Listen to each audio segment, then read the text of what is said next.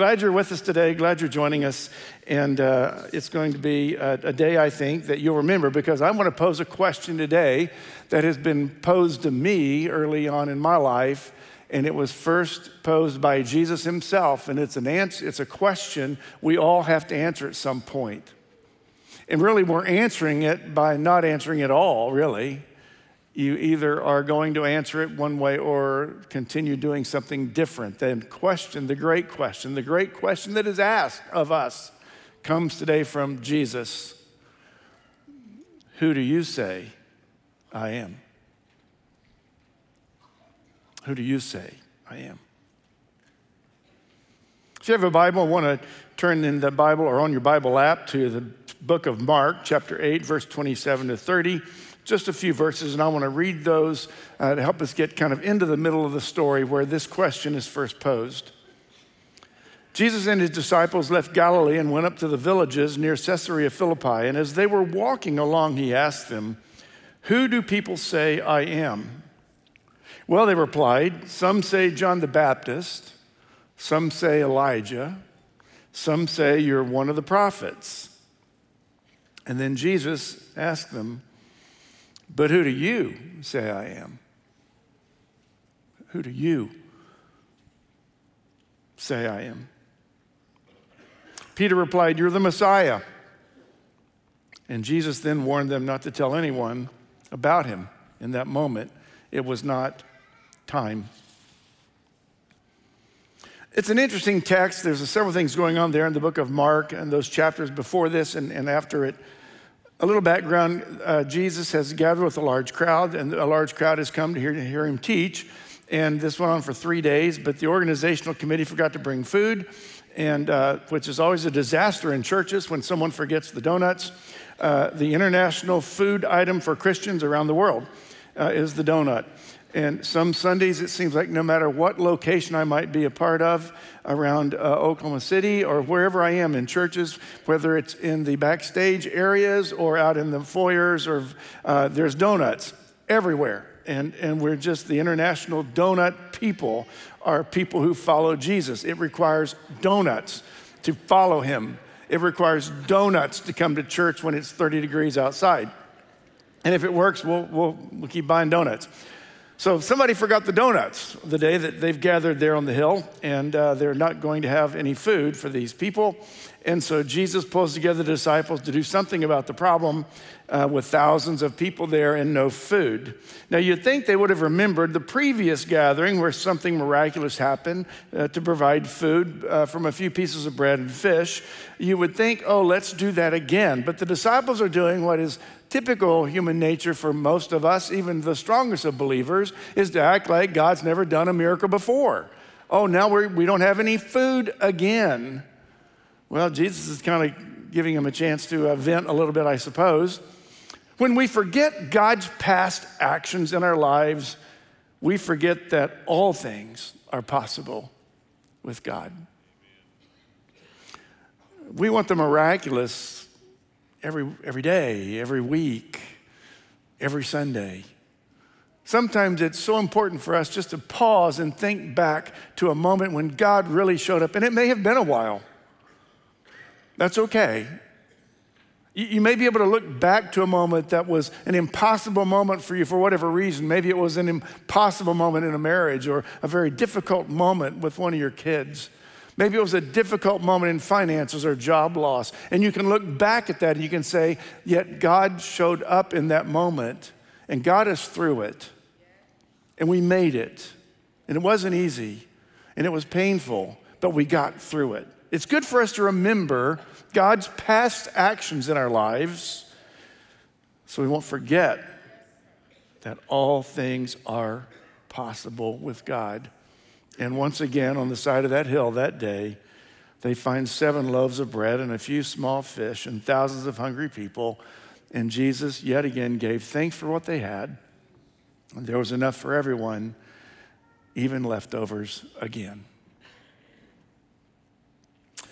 Several days later, the disciples are in another town, and a blind man is brought to Jesus, and the people were begging Jesus to heal him so he could see. Jesus did that. People are watching this unfold. They're watching this happen. Dallas Willard is quoted quite a bit here. Frequently, he's one of my favorites. He's one of the more brilliant minds, and he's one of his books are those I have to read a little slower than others to just make sure I catch it all. He's phenomenal. He's now with the Lord, but he's written many, many books. He was on the faculty. He's a philosopher, and had a 48-year tenure at the prestigious University of Southern California. 48 years there as a philosopher of Christianity. A doctoral student came up to him once and said, "Professor, why do you, an intelligent, thoughtful, and well-educated man, why do you follow Jesus?" And with characteristic simplicity, Dallas responded with a question of his own.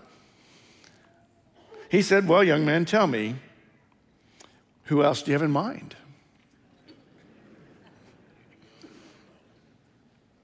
And Dallas was not being flippant, but he did say this. He said, "Tell me who you believe in, and let's make an honest comparison.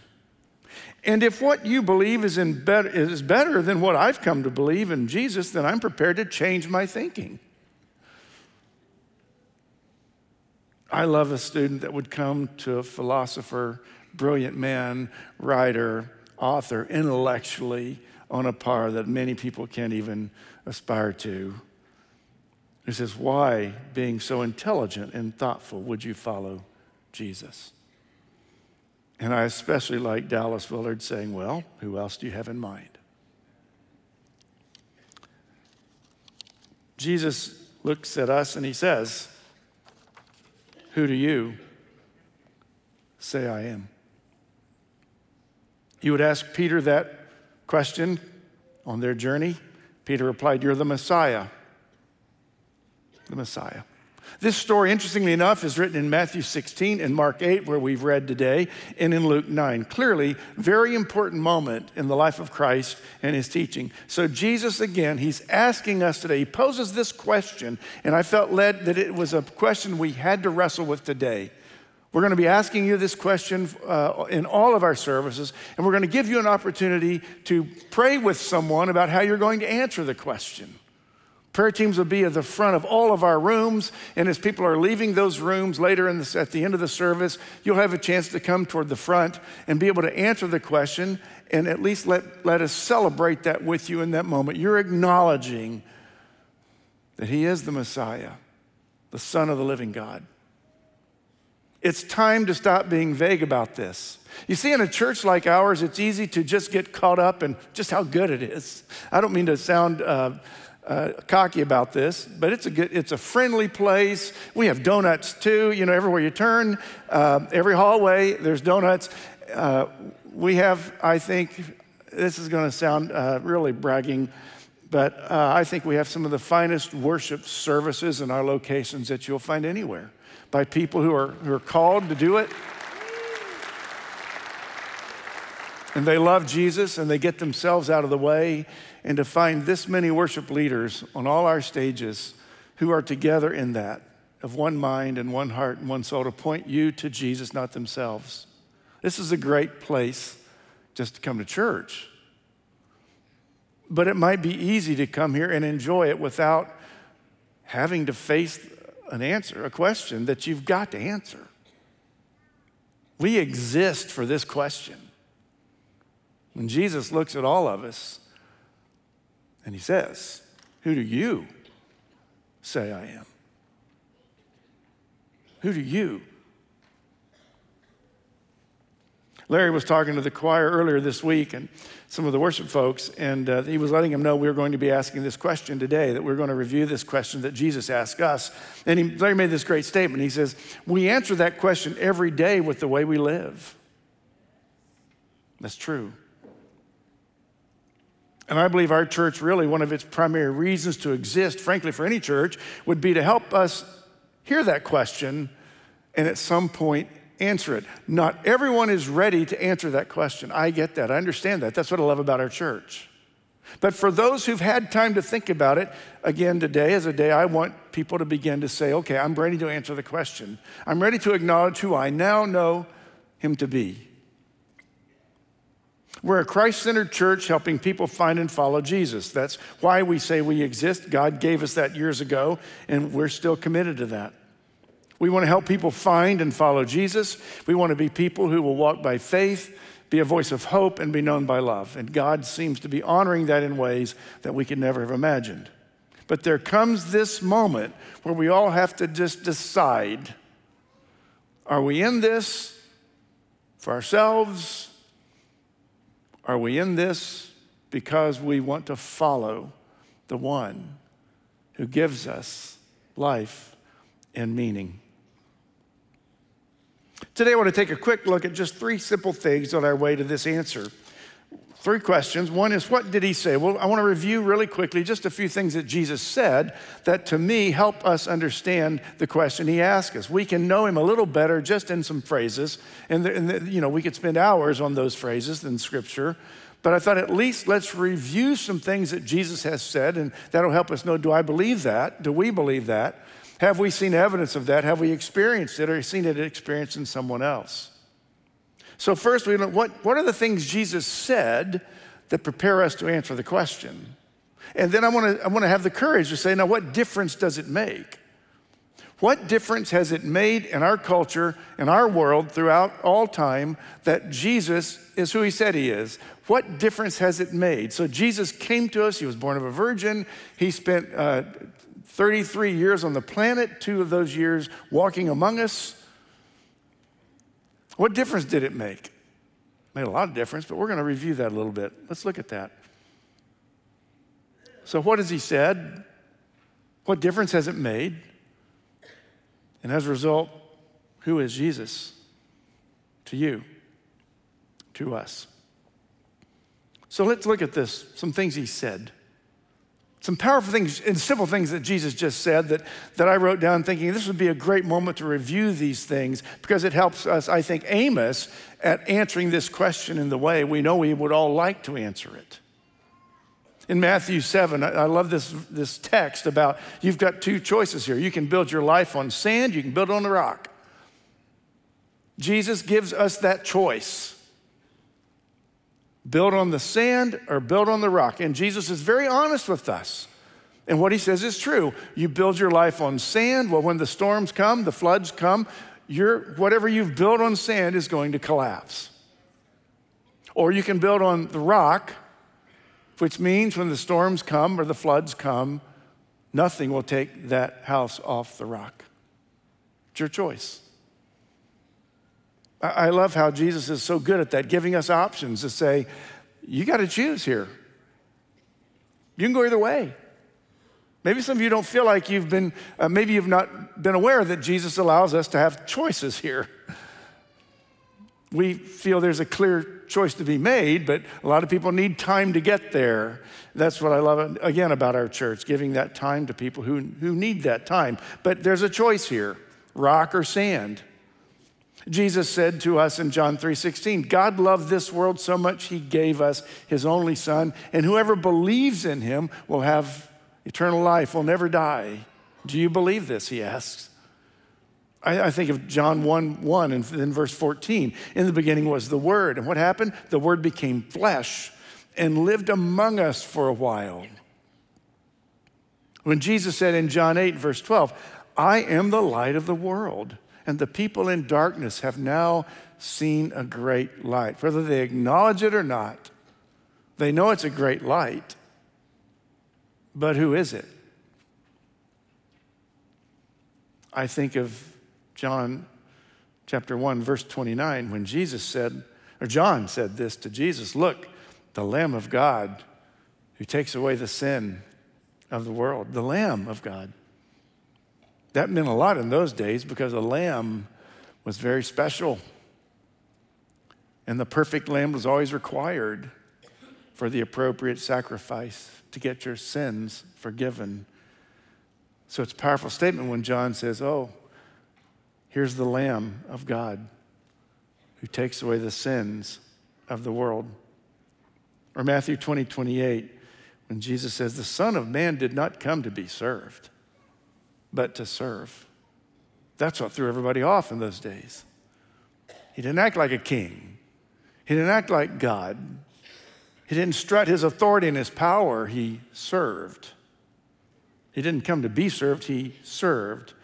When John 14:6, Jesus said, I'm the way, the truth, and the life. Those are powerful statements.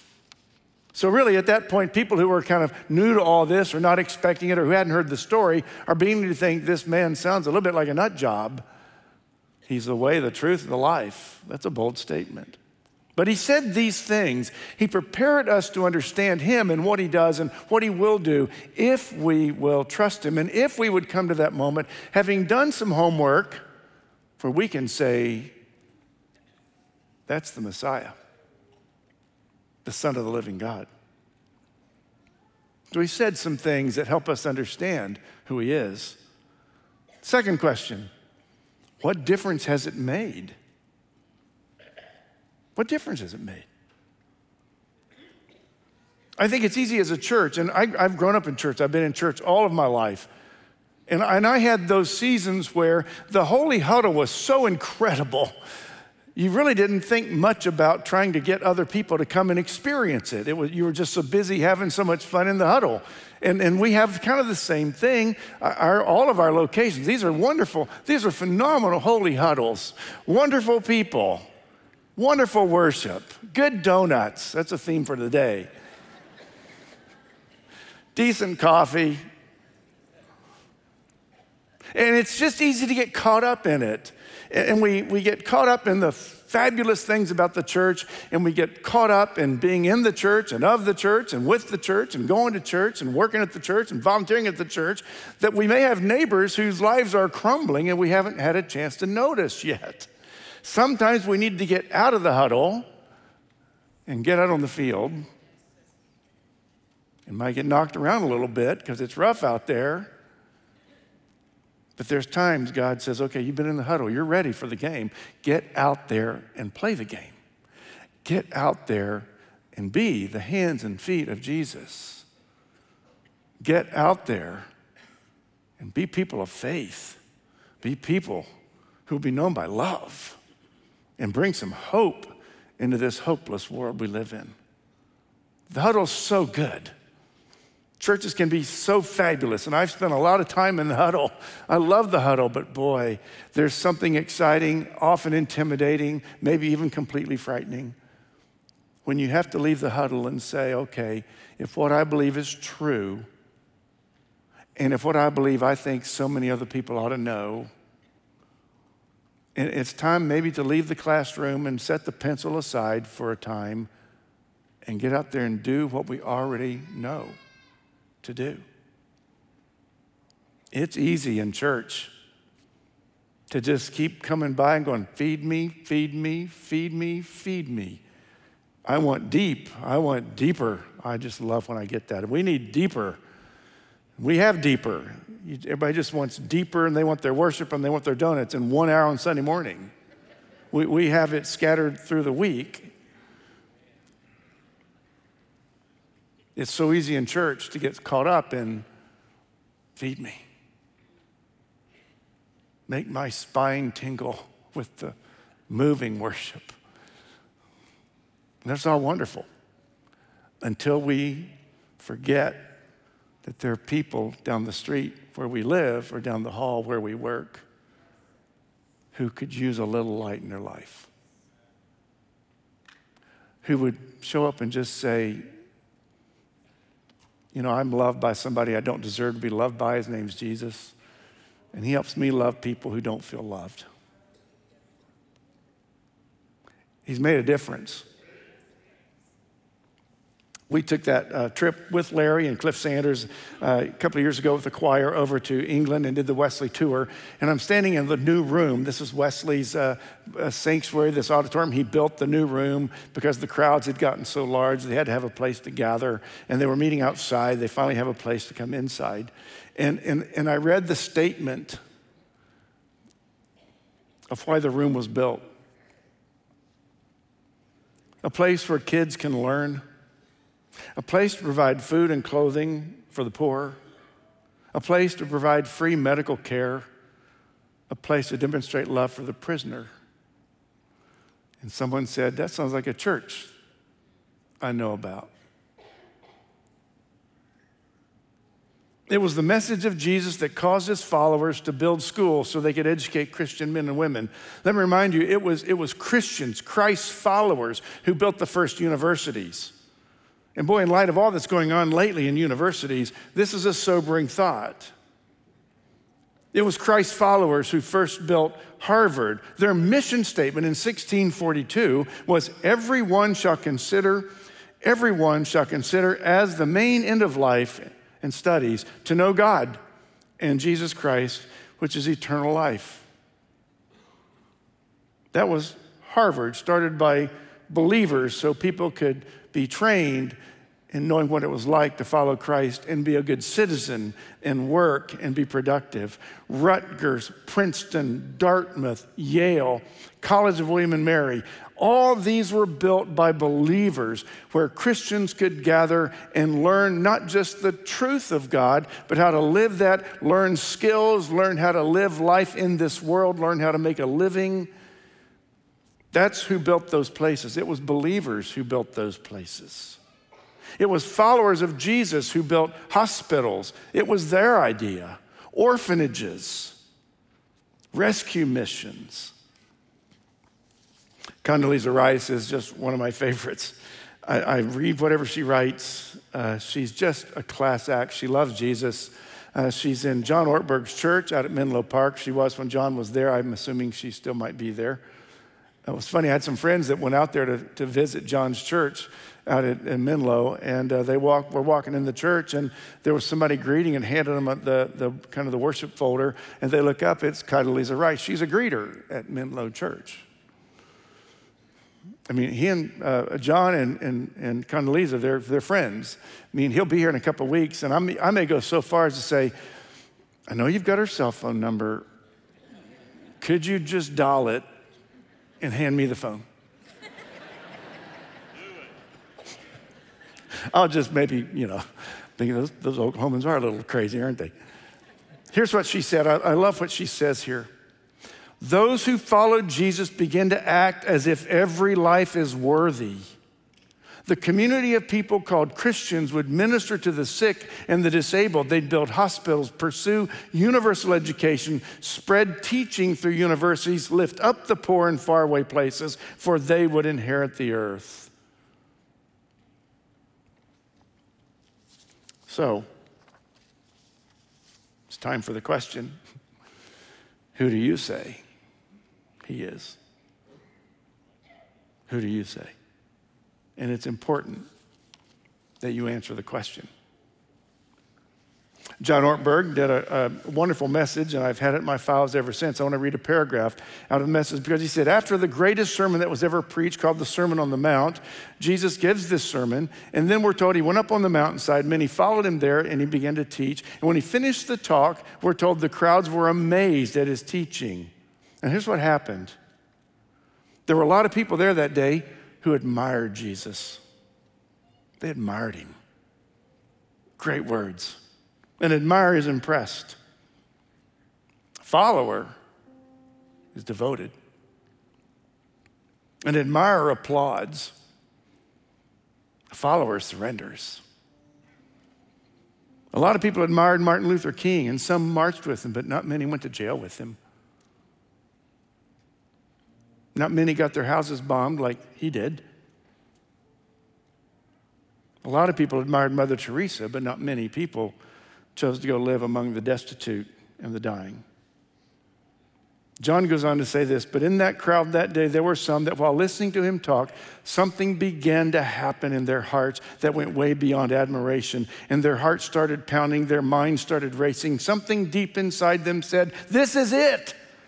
This is what I've been waiting for. To be valued, to be forgiven, to have all the junk of my life dealt with, to know that I'm loved by God, to have a life that has meaning, to live differently, to feel differently, to feel free. And they say, I would rather have what this man has and give up everything else in the world than have everything in the world and give up this man. Therefore, I will pay any price.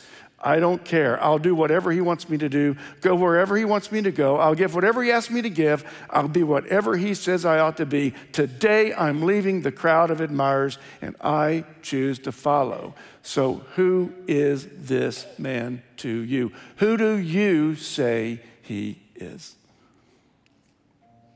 And I want so desperately to see a move of God in this church. God's been showing up and showing off. Doing things for us we didn't pray for, didn't plan, didn't have a strategy. And it's not time, this is not a good time for us to take this all casually. I think God's got some amazing things for us to do. Continue doing stuff that could frighten us.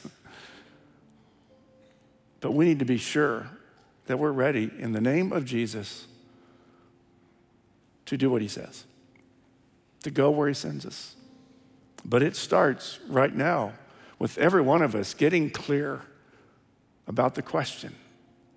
When Jesus looks at us and he says, who do you say I am? And I'm just going to ask you to take some time today and answer it. We're going to worship for just a moment. We're going to invite the prayer teams to come to the front of all the rooms. We've asked for staff and prayer teams to be a lot of people down in the front of all our rooms. As people are leaving our rooms, you can come toward the front of all of our rooms, and there'll be people gathered there wanting to pray with you about anything. You may not have anything to do today with the message. It may be a burden you walked in with, some hurt you're going through because you've lost a loved one or a friendship has been wounded. Whatever it is that we could just encourage you with prayer, we would love to do that with you as people leave the rooms. But most importantly today, if you've not been completely clear in your answer to that question, and today you're ready to get clear, we just would like to celebrate that with you.